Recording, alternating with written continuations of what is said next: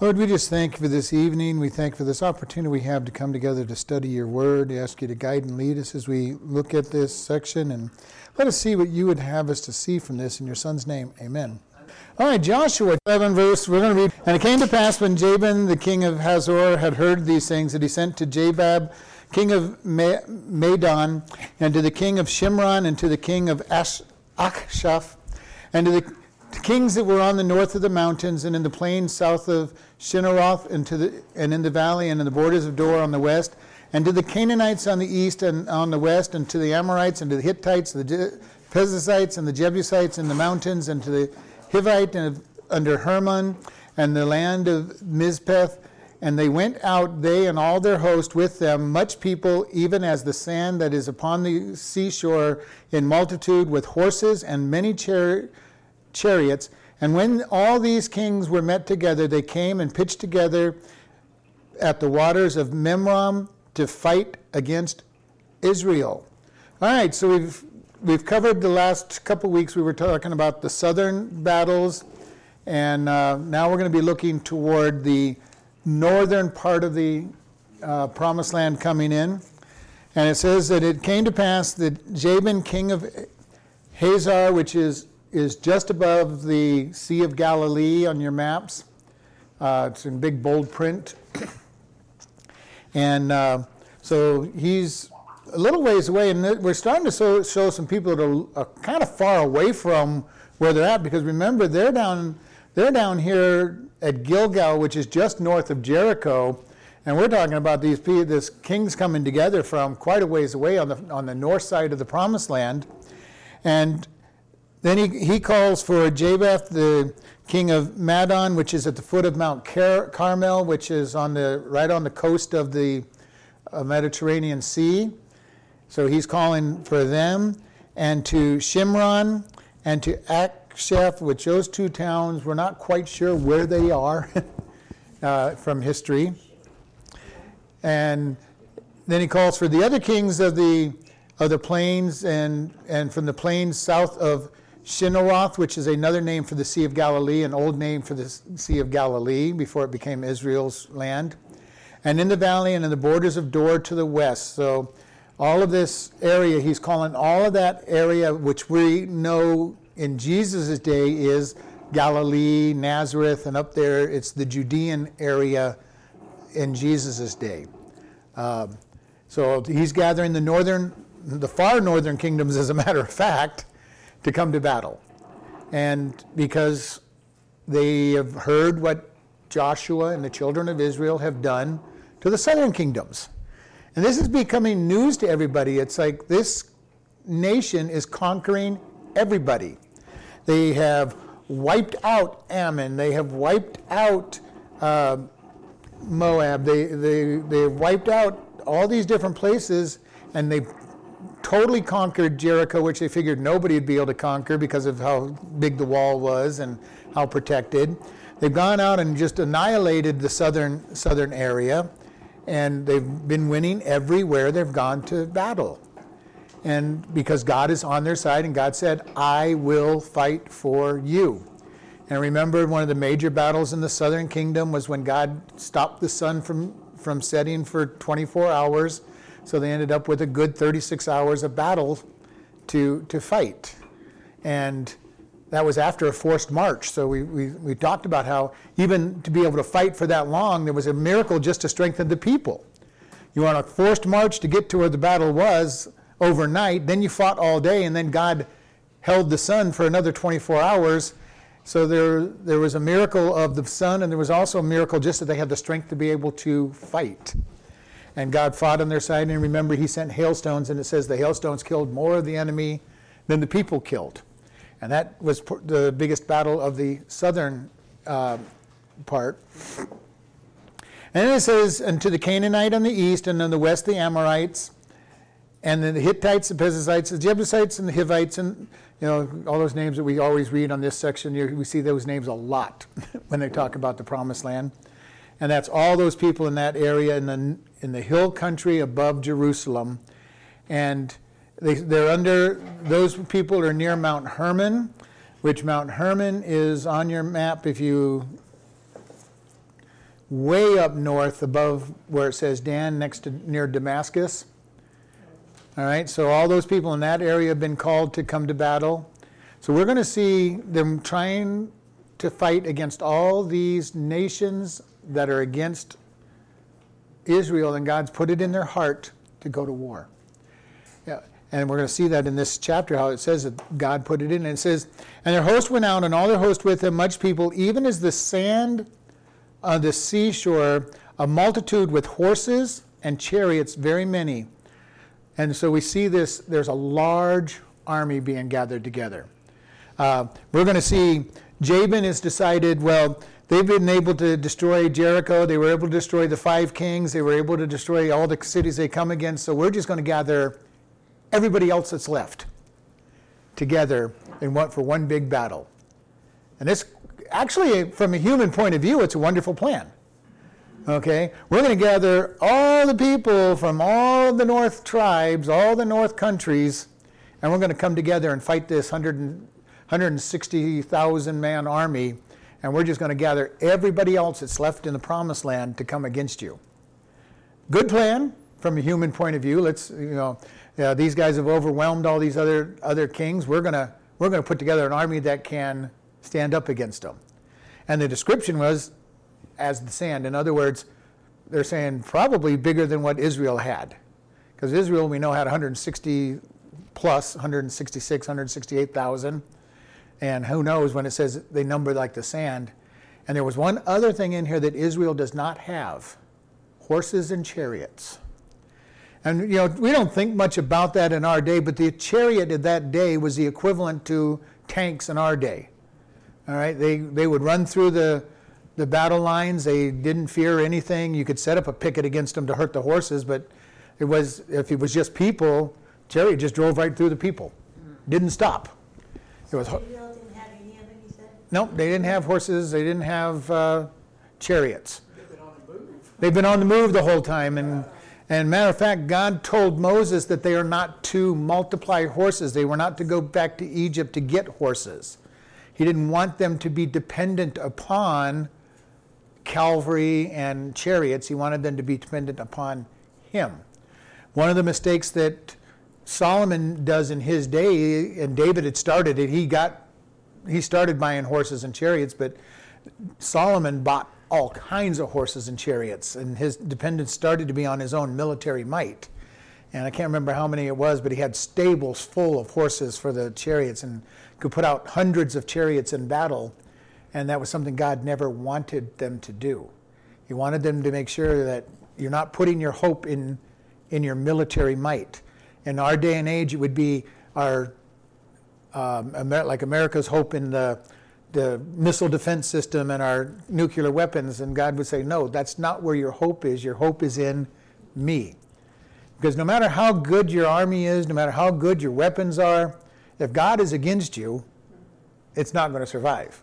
And if God is for you, no weapon formed can take you out. I never thought of it that way, but that's good. Well, even when Israel became a nation, God defended them back before they had a lot of military power. Planes and bombs and missiles fell from the air without exploding. The armies surrendered to them. To entire divisions would surrender to 2 or 3 people on the guard because the people saw more men than they figured they could win, so they surrendered. And people would look, why'd you surrender to just us 3? And they go, it's the army behind you. They saw the angels. And God protected Israel back when they had no military strength to be able to defend themselves for any problem. And here God is saying, I'm your defense. They've gathered up an entire huge army. They've got the equivalent of tanks with the chariots. They've got horses which run down people with no problem. And Israel's got infantry, people on feet. And that's all they've got. So we're looking at this, and from the northern cities, they're looking at, okay, we're gonna crush them. These people, they've got a lot of armies. They've been very successful, but we're going to crush them. We've got the military might. We've got the equipment. We've got the weapons. We're going to win this war. And that's their attitude. That's their attitude toward this. And probably the people of Israel are a little nervous too, Because up till now, it doesn't seem like they've been facing chariots and horses. The attitude of the Jews even today is kind of a mix. They don't believe in God, yet they believe God gave them their land and believe that God's going to deliver them, but they don't really believe in God. It's kind of a strange... How does that work? Don't ask me how it works. They admit that there's a God, but they act as atheists and that God doesn't care. So at best, I guess you might say they're agnostic. There's a God who cares and loves them, but he's not part of their life. And it doesn't make much sense in all of that, but it is the way they operate. Israel is a very atheistic, agnostic country, even today. Yeah. You've got the extremes. You've got the ultra-religious, you've got the religious, and then you've got those who are Jews because they were born Jews. And for the most part, you will hear, they will say things like, God gave us this land, but they don't believe that there's a God. Yeah. You know, we even when you say that, it is an amazing thing. But I'm going to tell you right now, when I was in college, listening to all these people, they would do the same type of doublespeak all the time. Educated people in our day and age will say diametrically opposed things in the same exact sentence and not think it's a problem. They will tell you that all life's important, but you might as well go out and murder your baby. You know, they'll say abortion, but go murder the babies. But all life is important. They'll tell you that morality is good, but go ahead and it's okay if they do bad things because we can't judge them. That's the craziness that not following God gets you into. And believe me, it used to strike me funny. I used to point out to them, you just said two diametrically opposed views, which one's right? And they'll go, both. Both. Even when you point it out to them that it makes no sense, that it's opposites, they will still hold on to the fact that both are in their mind are true. And it goes all the way back into the 60s and 70s with this no absolute, values clarification and everything. And once you start disassociating everything from God's rules, anything goes, including logic. You can make the most illogical statements and decide that they are logical. This is where we are in our world. What God says is good, the people will say bad. What God says is bad, people will say is good, and they'll mix the message in the same voice. And don't believe me? Start talking to your grandchildren that are maybe teenagers or young adults, and just start talking to them if they've been raised in the school systems, and you'll hear some very strange things out of them. If especially if you don't try to correct them right off the bat, you'll hear some very strange thought patterns, because that's what they've been taught in their life, that there's no real connection between things. Satan is a liar, and he's convinced people that these lies are true. And again, we see this separation. Once you decide that homosexual marriage is okay, like the Supreme Court said that it's unconstitutional, they actually didn't make a law saying it's right. They said it was unconstitutional. But once you disconnect marriage from God's standard, where's the line drawn? Immediately, within weeks of that decision, people were suing to be able to marry their dog, be able to marry their children, be able to marry whatever they wanted just because that's what they want to do. And that was predicted by anybody who said you disconnect God's truth. Where do you make the standard? Where do you draw the line from that point on? Because God gives you a standard, but if you say his standard's not right, where do you draw the line? And this is why it's important that we keep on what is true. Because once we break that standard, where do you draw the line? Because if you're going to follow the idea of evolution, there is no right or wrong unless you're strong enough to make it a right or wrong. Because if we are just evolved animals and there is no higher authority, then whoever's the strongest gets to make the rules. And that's where evolution ultimately leads to. And whoever's the strongest, whoever has the most power, gets to do what they want. And once you disassociate yourself from God's rules, anything goes. Whoever's strongest gets to make the rules. And that's the way our world works without God.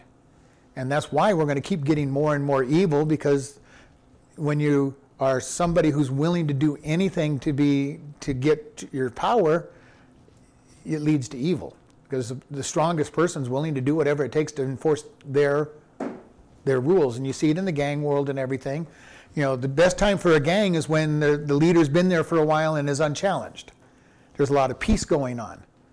If that person appears weak or dies or goes to prison, there's a huge mess, and the rest of the town, the rest of the people pay the price while they battle out who's going to be the new leader. And this is the way evolution leads. The strong rule.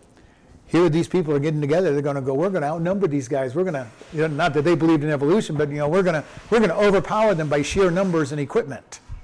And this is what they're looking for. And it says when all these kings were met together, they came and pitched together at the waters of Memram to fight against Israel. And Memram is that little lake just above the Sea of Galilee. It's not marked in the map. It's just a little tiny lake just north of the Sea of Galilee and just north of Hazor. And that's where all these armies have gathered together. Nice water source, nice place to start their crusade. So here we go. We've got a great big army. We got Joshua and the children of Israel to the south of them.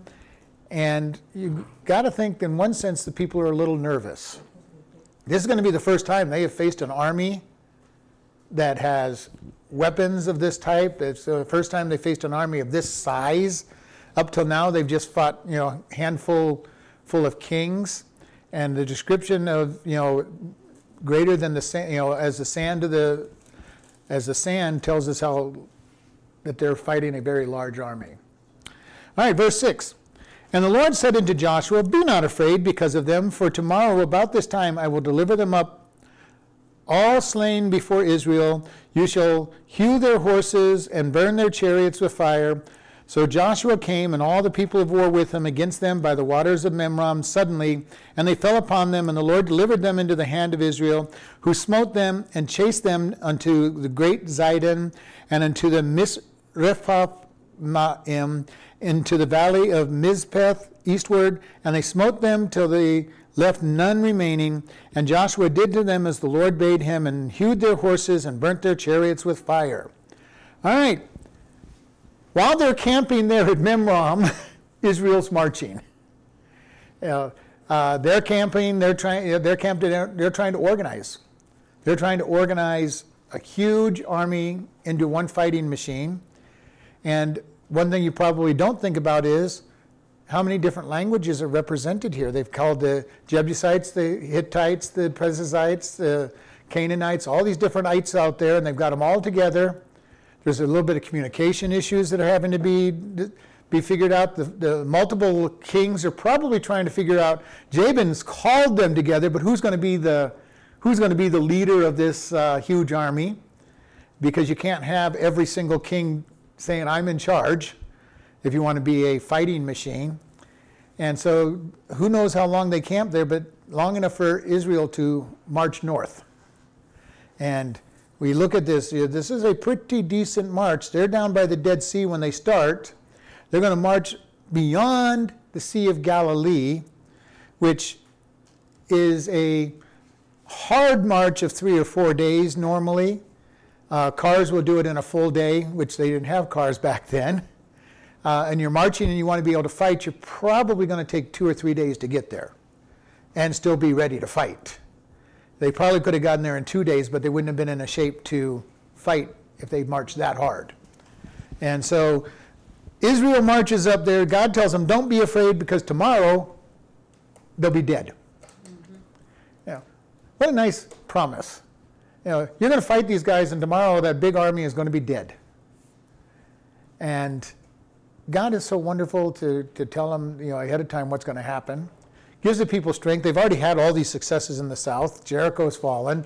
All the places on the east side of the Jordan have fallen. And God says, don't mind this big army. You're going to be able to defeat them. He goes, and when you do, you shall hew their horses, which means to hamstring them. Cut their tendons in the back so that they are no longer useful, because he didn't want Israel depending upon those horses either. The horses were to be hamstrung. Wouldn't be deadly to them, but they would not be able to go to war anymore. They would not be able to, probably not even able to plow or anything else. You've basically destroyed the horse for any useful thing other than to look pretty. And I don't know why he said just didn't kill them. I mean, he's equivalent of doing that to them by hamstringing them. And he says, you're going to burn their chariots. Okay? He says, you're going to take their major weapons of war and destroy them. And that was what God's wanted them to do. He did not want them depending upon human strength. And it's the same thing for us in our life. We've said this over and over. So many times we think we can trust in our own strength. God, I am so strong in this area, I will never fail. Well, if you say that, be sure that you're going to fail in that place that you think you're strong in. Because God is not going to let you be successful in yourself. We look at Peter and Paul in the apostles in the New Testament. Paul, excellent scholar of the Hebrew Bible and the Jewish religion, knew everything there was to know, trained by Gamaliel, the number 3 teacher of Jewish law of all time, not just of that day, but of all time. Peter, a fisherman, probably used to dealing with Gentiles more than Paul was. Who was sent to the Gentiles? Paul. Who was sent to the Jews? Peter. You know, God oftentimes will send people to a place that's not their strength. I've seen it over and over in the church where God uses people and you'll go, God, how are you using that person? They have no skills in that area, and yet God will use people because he wants them to be dependent upon him. If Paul had gone to the Jewish people, he would have depended on his own knowledge of the Hebrew scriptures and his own ability to train and his own reputation as trained by Gamaliel. But instead, God said, you're going to go to the Gentiles who don't care about any of that stuff. They don't care about any of your Jewish traditions. Peter sent, just an everyday common fisherman was sent to be the Jewish evangelist. God does this all the time. I want you to be used by me, he says. And when you open up to him, he fills you, he teaches you how to do it. I've seen people that have taught kids that go, I don't even like kids, and God calls them to teach kids. I've seen people that have been called to be pastors, and the last thing they ever thought they'd be doing is being a pastor. And they're going, no, God, there's no way. And God says, yeah, I've got that plan for you. You think that you could be a good evangelist, like if you have, behind public speaking and all that stuff. You're going to do the opposite. Usually you'll do something other than what you think you're good at. Moses, who can't speak at all, or, Well, Moses lied anyway. I'm just using it as an example. Moses used an excuse because remember, Moses is trained to be the king of Egypt. He knew how to speak. He knew how to put together sentences. He, at that point, did not want to, and he used it as an excuse. Paul, he was trained to do this. I mean, Moses was a very well-trained man to be the leader of 3.5 million people wandering through the wilderness because he was trained to be a leader of a country. Now, was he good at it? I don't know. I mean, I don't know any of that, but he was trained to do what God put him in charge of. Now, originally he thought he was going to do it in his own strength. He killed the Egyptian. He was run out of Egypt, on a rail because they wanted to kill him, execute him for the murder of the Egyptian. He goes out and gets humbled for 40 years being a shepherd. Quite a difference from being prince of Egypt in the palace with everything you want to being a shepherd with nothing. And then God saying, okay, now it's time to go back. And at that time he's saying, no, I don't want to go back. I'm enjoying this life and I don't want to go back into all that responsibility. So God did use him because of his strengths. Oh, God will use your strengths. We usually will find that we have strengths that we don't know anything about, and God will develop those strengths. But it won't be our natural strengths necessarily. Very rarely will you be called to use your natural strength, because if you're using your natural strength, you start really getting to the place of, look what I am doing, look what I have accomplished. How, God, you are so lucky you have me and my skills to do this. And God will usually, not always, there's exceptions to every rule. There's times when people are really strong and God will still use them. But most of the time, he pulls people that just blow your mind. Like, God, what are you calling this person to do this? And so when somebody says, well, I could never do something, I'm going, okay, God, are you talking to them and that's why they're trying to say they would never do something? And usually you'll find out that's exactly what they end up doing. Mm-hmm. You say, I'll never do, or I'll never fall. I'm so strong, I'll never fall in this area. You're going to fall in that area. God, I am so weak, I would never be able to do this. You're probably going to be doing it. Just because God will say, perfect. That's exactly what I want. I want somebody who's weak that will have to depend on me. And it's so important that we learn to depend on him. I heard a pastor about 2 weeks ago that said, the problem most of us have is not that we're not strong enough, but it is that we are not weak enough. God wants us to be weak, so we'll be dependent upon him. Our Americanism is that people will say that in the Bible it says God helps those who help themselves. No, that's a lie. It doesn't say anything like that. As a matter of fact, that's the exact opposite of what God says. God says he helps those who cannot help themselves. And that's where he wants us. He wants us so weak and dependent on him that everything is coming from him. Because if I think it's me, then it's my righteousness, my actions, and God says, no, those don't stand in front of him. Isaiah 63 says that all our righteousness is filthy rags. Everything I can do in my flesh, no matter how good it might even seem, in God's eyes, is filthy rags.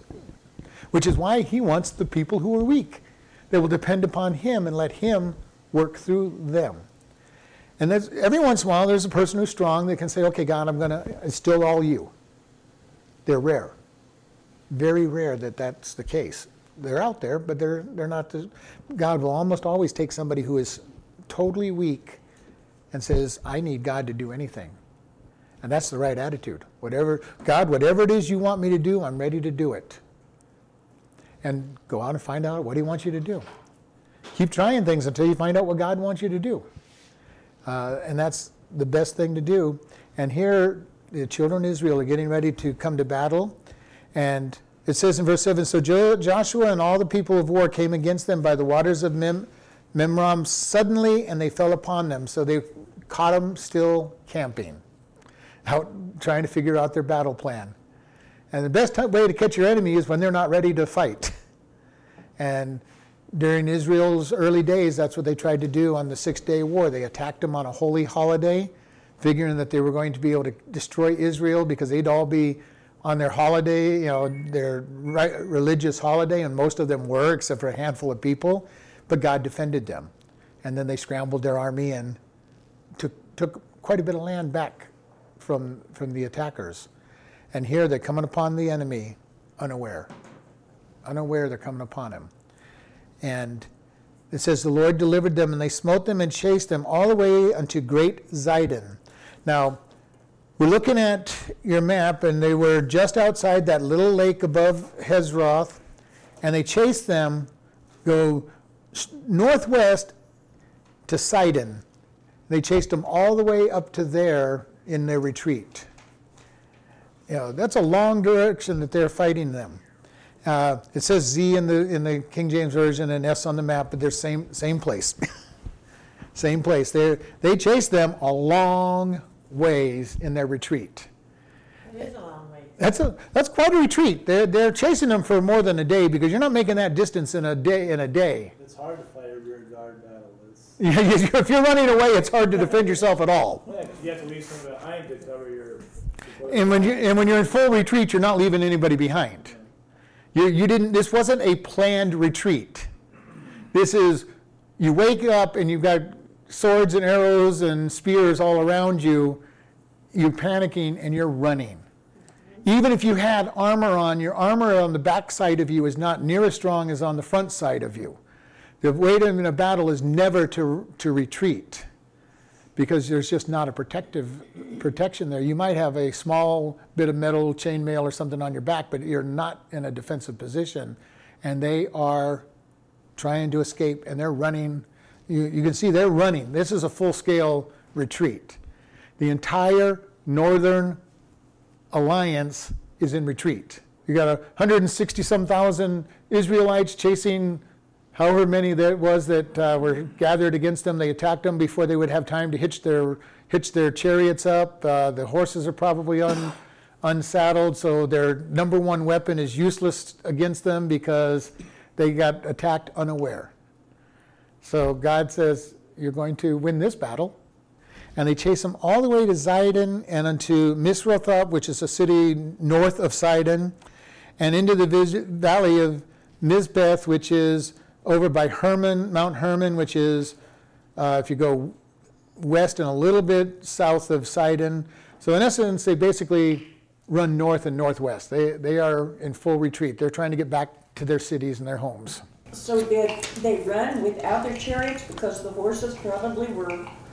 Oh, I'm sure they left their chariots behind and their horses and everything else. This is one thing that when you put your trust in things, God can arrange for your trust to be totally wiped out.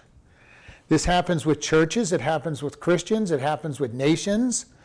If you trust in things, God will prove to you that the things are not worth what you put your faith in. This happens a lot of times, and even though I have used some things like the way of the master on teaching evangelism, you have to be careful about teaching ways of doing things because you have to be willing to go outside of those, because otherwise you're putting your trust in something rather than God. And this is why I share with people, when I give the gospel message, I have learned so many different ways of giving and presenting the gospel that I don't use any of them fully. I want to start a conversation. I want to pass out a tract. I want to talk to them. I might use the Roman road. I might use the way of the master. I may use the faith message. I may use any number of ways to present the gospel by listening to the Holy Spirit. And this is what we need to be careful of. If all we're doing is giving a sales pitch, it's not going to be effective. It really has to come from the heart. And I like the way of the master. It's a very good way of evangelizing and gives you, an amazing thing about the way of the master is the person who doesn't know the script follows the script. It's kind of an amazing thing. You ask them, have you ever sinned? Or do you consider yourself a good person? And almost everybody says yes, which leads you to the next statement in the way of the master. And then you show them that they are a sinner, and you just go right down the list, and it's like, did you read did I give you the script to read? And and yet they're following the script because it's so natural. But almost any good evangelism plan is the same way. The Roman road. Do you realize that all have sinned and come short of the glory of God? Yeah, well, you teach them that. You show them that everybody has sinned. The wages of sin is death, but the gift of God is eternal life. And you just walk them right down the path of the Roman road. It's really an easy thing when you listen to God. And how do you open those? And that was the biggest question even when we were doing Way of the Master. How do you start that conversation? Well, it could be any number of things. I shared the other day, when you're out to eat, have you ever asked the waiter, waitress, bus person, is there anything we can pray for you for? That can open a door right there. Because number one, you're going to find out, do they really believe in God, or do they have a superficial knowledge of God, or do they have a real antagonistic view of God? That'll come out real quick. No, I don't want prayer. Yeah, okay, fine, no problem. Oh yes, I need somebody to pray. I've asked my church to do. Okay, you don't need the gospel either. You're okay. How do we do this? We listen to the Spirit. We listen to the Spirit on how to open up a conversation, how to talk to people, how to go forward with our conversation. Satan will retreat when God moves forward. He doesn't like to be in the Spirit of God any more than the lost world does. And an amazing thing is, and we've talked about this several times, we as Christians have Jesus Christ and the Holy Spirit in us. Wherever we go, we bring the presence of God with us.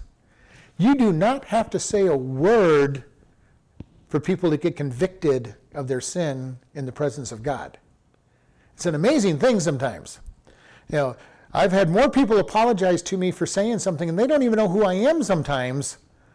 They'll just say, I'm sorry. It's not me you offended. Especially if they know I'm a pastor or a chaplain, they'll always do that. But it's like, it's not me you're offending with that language. It's God you're offending with using his name in vain. It doesn't bother me. It's God that you're making these statements against. How do we open up these conversations? How do we look? We stand and face the battle, and we bring the battle to the enemy. We've got to develop this desire to give the gospel to people.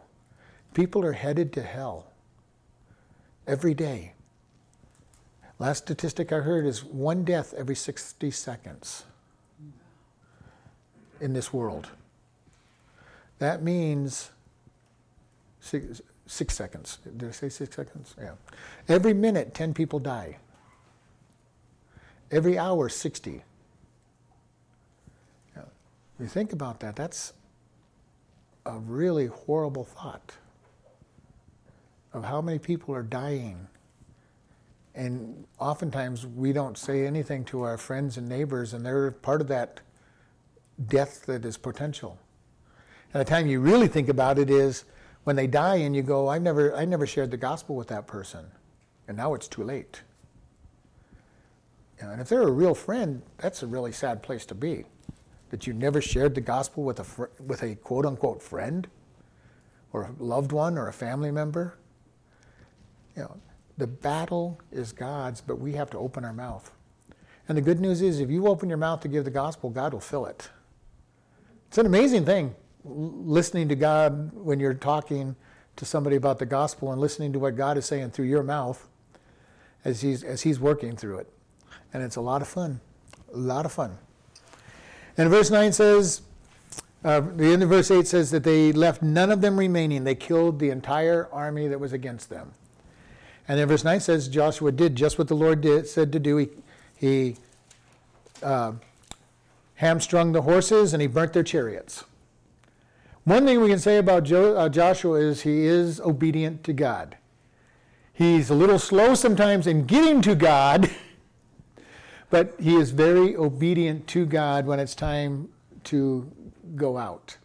Remember, when they make this agreement with the people who pretend to be from a long distance, the reason they made that agreement was they forgot to go to God and ask for his advice. So Joshua, when he listens to God, he does a very good job being obedient. Verse 10, and Joshua at that time turned back and took Hazor and smote the king thereof with the sword, and Hazor before time was the head of all those kingdoms. And they smote all the souls that were therein with the edge of the sword, utterly destroying them. There was not one any left to breathe. And he burnt Hazor with fire, and the cities of those kings, and all the kings, them did Joshua take and smite them with the edge of the sword, and utterly destroyed them, as Moses, the servant of the Lord, commanded. But as for the cities that stood still in their strength, Israel burned none of them, save Hazor only. That did Joshua burn. And the spoils of these cities and the cattle and the children of Israel took for a prey unto themselves. But every man they smote with the edge of the sword until they had destroyed them. Neither left they any to breathe. As the Lord commanded Moses his servant, so did Moses command Joshua. And so did Joshua. He left nothing undone of all that the Lord commanded Moses.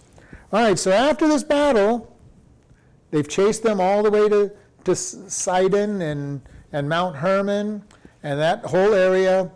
They've basically destroyed the horses and the chariots. Then they go back to Hazor, and they kill the king. All right. Apparently, the king went back to his city. He was the closest city, so he had an easy run. He's only a short distance, so he probably got back to his city fast enough to obviously be saved. He should have. Oh, he got saved? Well, saved from the immediate battle. Oh.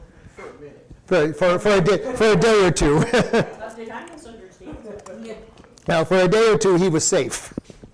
He made it to his city, and Joshua came back, and because he's the one that organized all these people, it said he was the king, he was the head of all these kingdoms, he's the one that called them together, and it probably had just started getting everything organized so that he'd be the one in charge. He was the one that his city is destroyed. He's the what? His city is totally destroyed. He's killed, they destroy the city, they destroy every person in that city.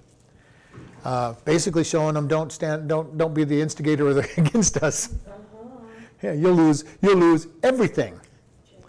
So he's got that, and then it says, and all those cities of those kings and the kings of them did Joshua take, and he smote them. So he killed them. He killed all the other kings from all those different places that we talked about. That's quite a slaughter. And it's amazing to me. It seems like most of these kings were cowards. They never were in battle to get killed with their troops. You think about this. In the southern kingdom, it was the same thing. They would conquer the city. They would take the king and kill him. All through the southern campaign, they didn't seem to die in battle. And there was a time when kings stood on the hill and they sent their people into the valley. And even today, a lot of times, generals stand in the back and they send their people in to die, and they don't, and they stand back behind the scenes. Every once in a while, you get a general who's, famous for being a battlefield general. They want to be in the battle with their people. But in this particular instance, we see the same thing we've seen all along. These kings seem to be cowards. They hid. We're the furthest from the battle. We're going to get away. Now, the second thing that gets them away also is, of course, they have a bodyguard that is their hand-picked army. They have the only ones that are professional soldiers in these places are their bodyguard. So it's a little harder to kill the king as well. So I'm not going to just say they're cowards, but they'll have 20 or 30 men that are their hand-picked people who, much like Secret Service is supposed to do for the president, they would give their life to protect the president. The bodyguards are that type of men. They will give their life before the king dies. But the kings had a larger responsibility than There's that argument that gets made. The logic behind them not going into battle was just that. I have the responsibility. I've got the responsibility for the kingdom, and I'm not going to put my life at hazard. They were usually at the headquarters making the plans. And there is some logic in the fact that you don't want your person who's the strategic leader of your, in the front line to be killed, so that the army gets lack of morale, demoralized because of their death.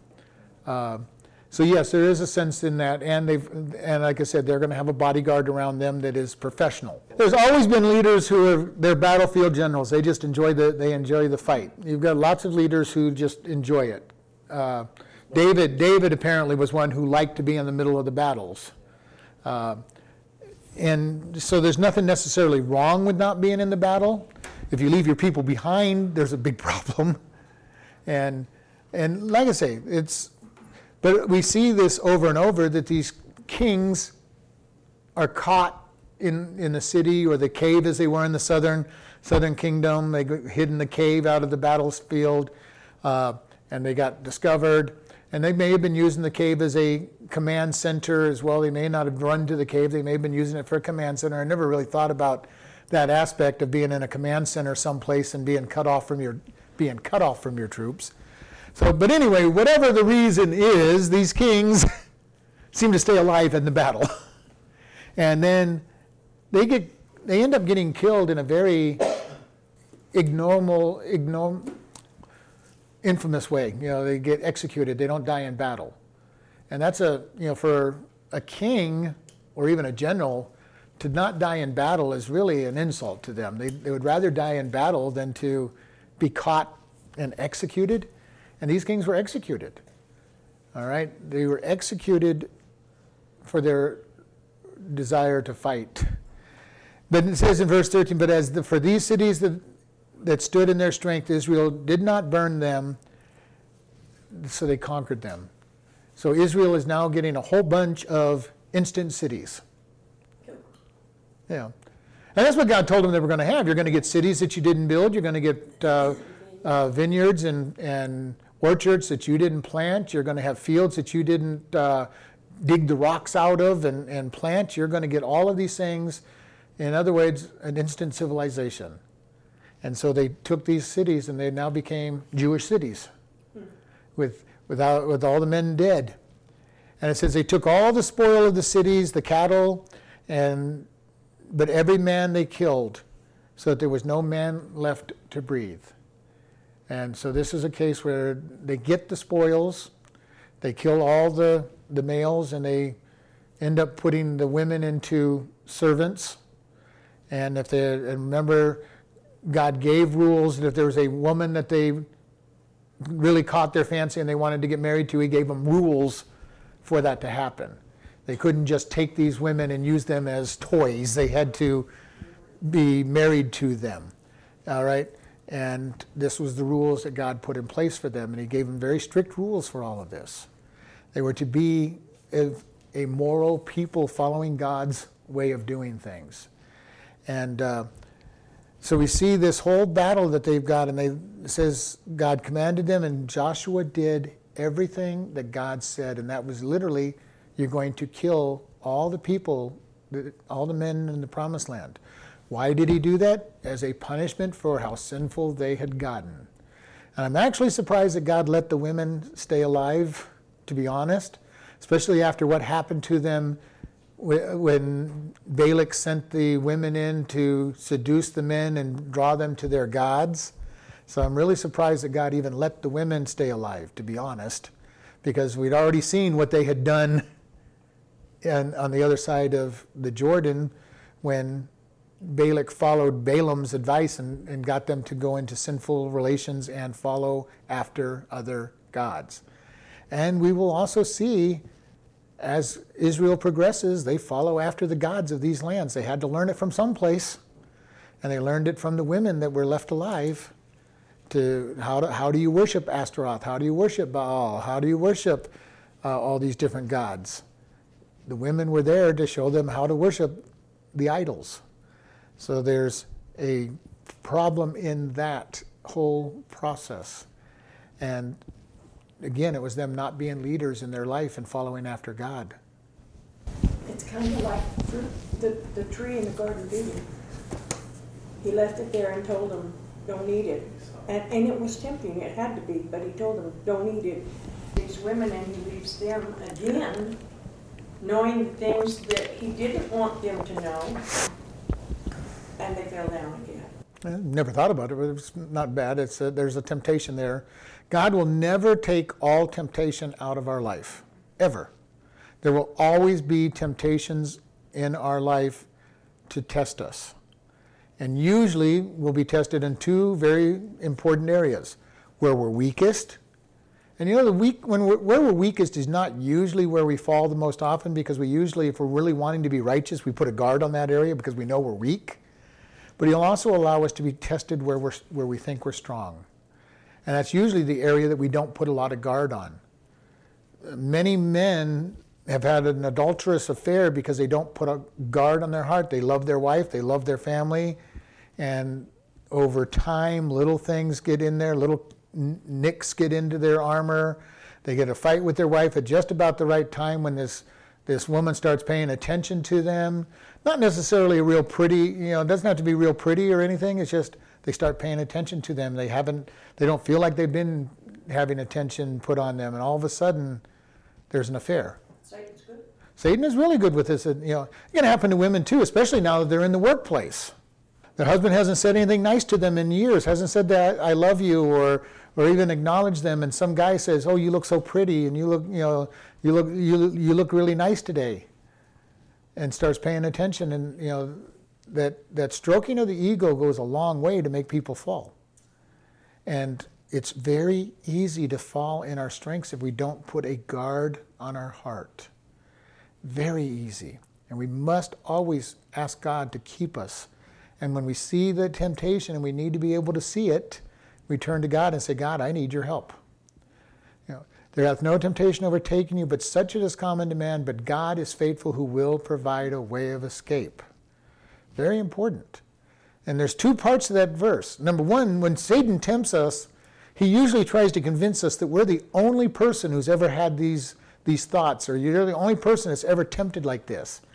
And it might even go, well, if those other Christians knew what you were thinking, oh my goodness, they would reject you in a heartbeat. And then we isolate ourselves and we fall even further. And then once you do, and then he'll come along and God will forgive you if you do this, which is a true statement. God will forgive you if you confess it and repent. And then when you do commit the sin, he goes, oh, you're such a terrible person. How could you do such a thing? And we all know that this is exactly what happens to you in your life. You go, okay, God, you'll forgive me, and then you sin, and it's like, oh man, how could I have done that? I mean, so stupid, And we get that conviction on both sides. And Satan is really good at playing us real hard on these things and trying to make sure, one, separate yourself because, your thoughts are so awful. No Christian in the middle of a sermon would have that kind of a sinful thought that he put in there in the first place.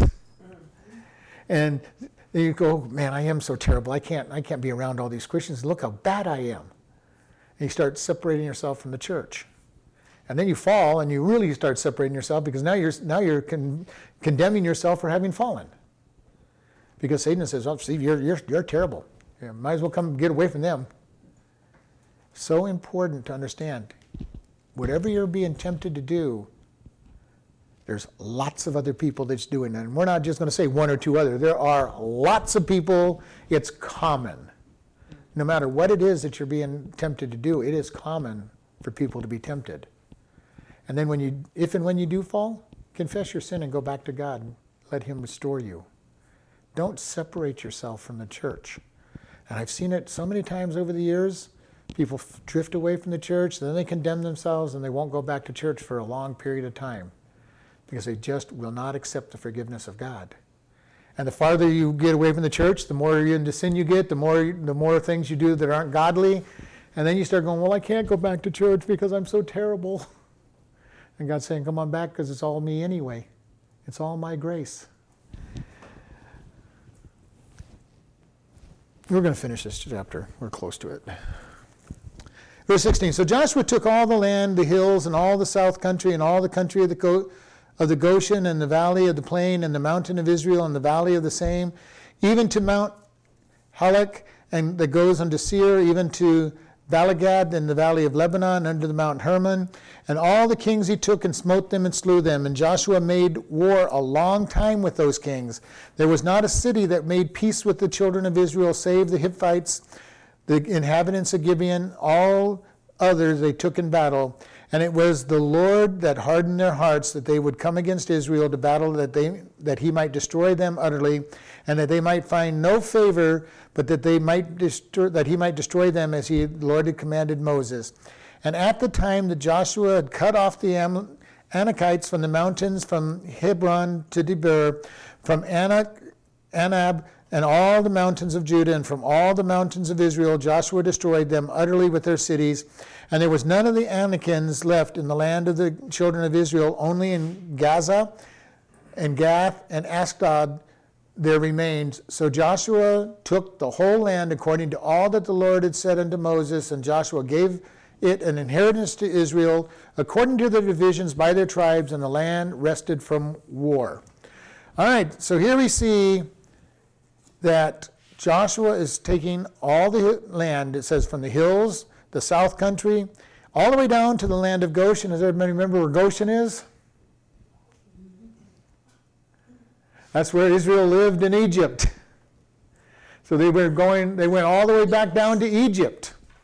Their land under Joshua went all the way back down into Goshen. Egypt has not recovered enough to defend themselves against it. And these wars lasted? It says a long time. It doesn't tell us how many years. Could it like be 10 years maybe? The most that it could be is 30 years. Because that's how old Joshua lived to be. Now, it doesn't sound like he fought for his entire life. So we're looking at 30 years or so would be the longest.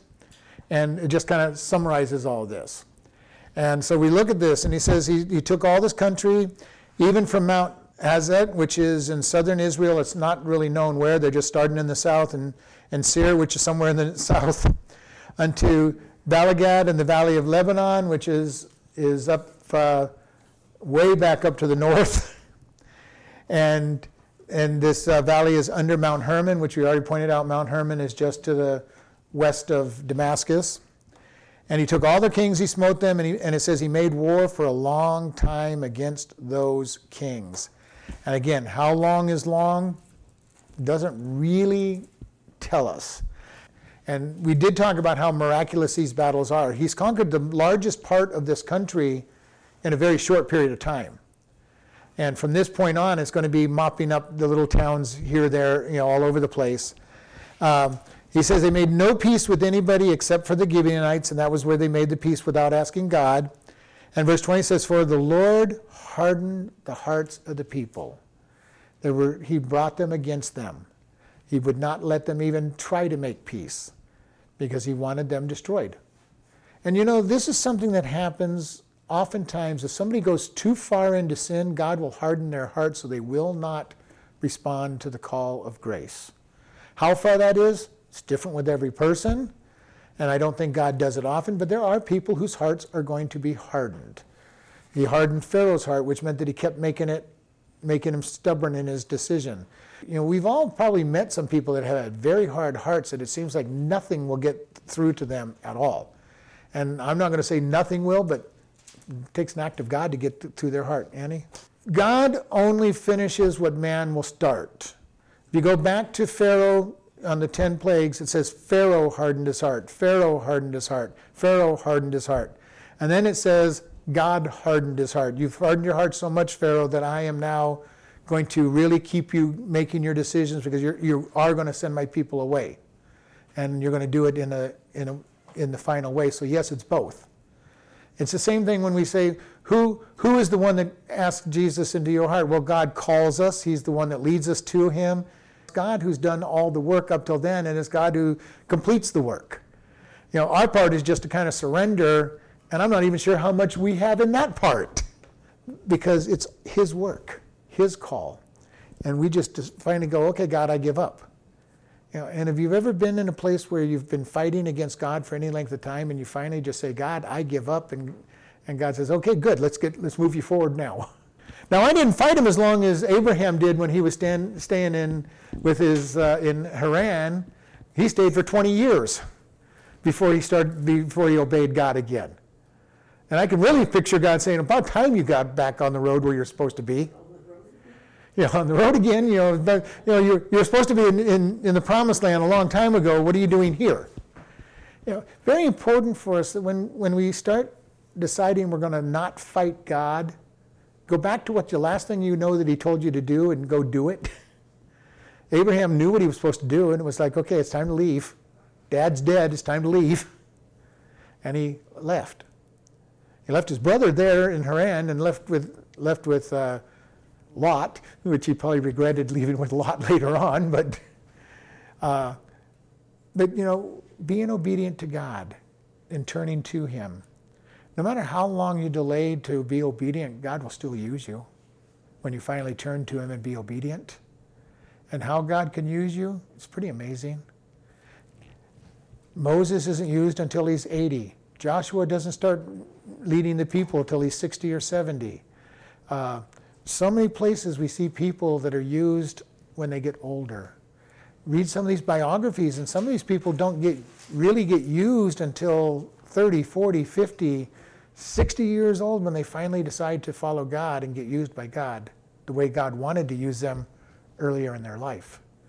Now, does that mean they should have listened earlier? Probably, but God used every one of those experiences they went through to make them who they are so that they'll serve God in a way that is special.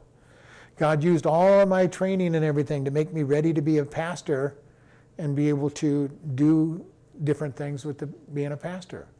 Be aware that wherever you're at, God's ready to use you. We are not in a position where we want to retire anytime soon, because our retirement is when we go to heaven. That's our ultimate retirement. If you retire from physical work in this world, go serve God somewhere and find a way to serve him, whatever it is he's called you to do. I cannot picture myself not serving God. If I can't teach God's word, I'd be in trouble, because I've been teaching God's word since I was 14 years old. Teaching in Sunday school, teaching in Bible studies, teaching in home Bible studies, teaching in wherever. Been teaching because that is what I was called to do. And so find out what God's called you to do and go do it, whatever it might be. Whatever it is that he's called you to do. And it says, God hardened their hearts that Israel might destroy them utterly, and they would find no favor. They would seek no favor, and they would get no favor. And then it says, then at that time Joshua cut off the Anakims, and the Anakims are mighty warriors, usually giants. They're considered giants. And he cuts them off from all of Canaan. Canaan used to be filled with the people, the giant Anakims. Remember when they first spy out the land, they go, they're full of giants, which is Anakims, full of giants. And they go, and their evaluation of themselves was, we see ourselves as grasshoppers, and that's how they see us. They see us as grasshoppers. Now, I have no idea how they knew how the giants saw them. They did what we often do. If I feel that I'm inadequate, I will project that everybody sees me as inadequate. And it's a pretty amazing thing when you talk to them. Believe me, I've went to promote somebody and says, oh, I could never do that. Well, why do you think I'm asking you to be promoted? I think you can. Well, I'm just not good enough. Everybody knows that I'm not good enough. We project on people all the time what we think about ourselves on them. They did that, and they wandered in the desert for 40 years because they were too afraid. And it says they wiped them out from up to Hebron, which is up in the north, Debon, Abaddon, the mountains of Judah, and they destroyed all those. And it says there were none of the Anakims left except in the land of the children of Israel, only in Gaza, Gath, and Ashdod. Now, Gath might sound familiar from you. Does anybody know a famous person from Gath? The guy that fought Goliath. Goliath is from Gath. Okay? And his brothers are from Gath. So even in David's day, there's the giant Anakims in the Philistine land. And so you see how all this stuff starts tying together when you know these things. So that's why we try to bring these things out, so you start tying these stories because people then would go, well, where did this giant of Goliath come from in Gath? Well, it tells us. They weren't destroyed there. The Philistine area was not an area that they conquered until Solomon's day.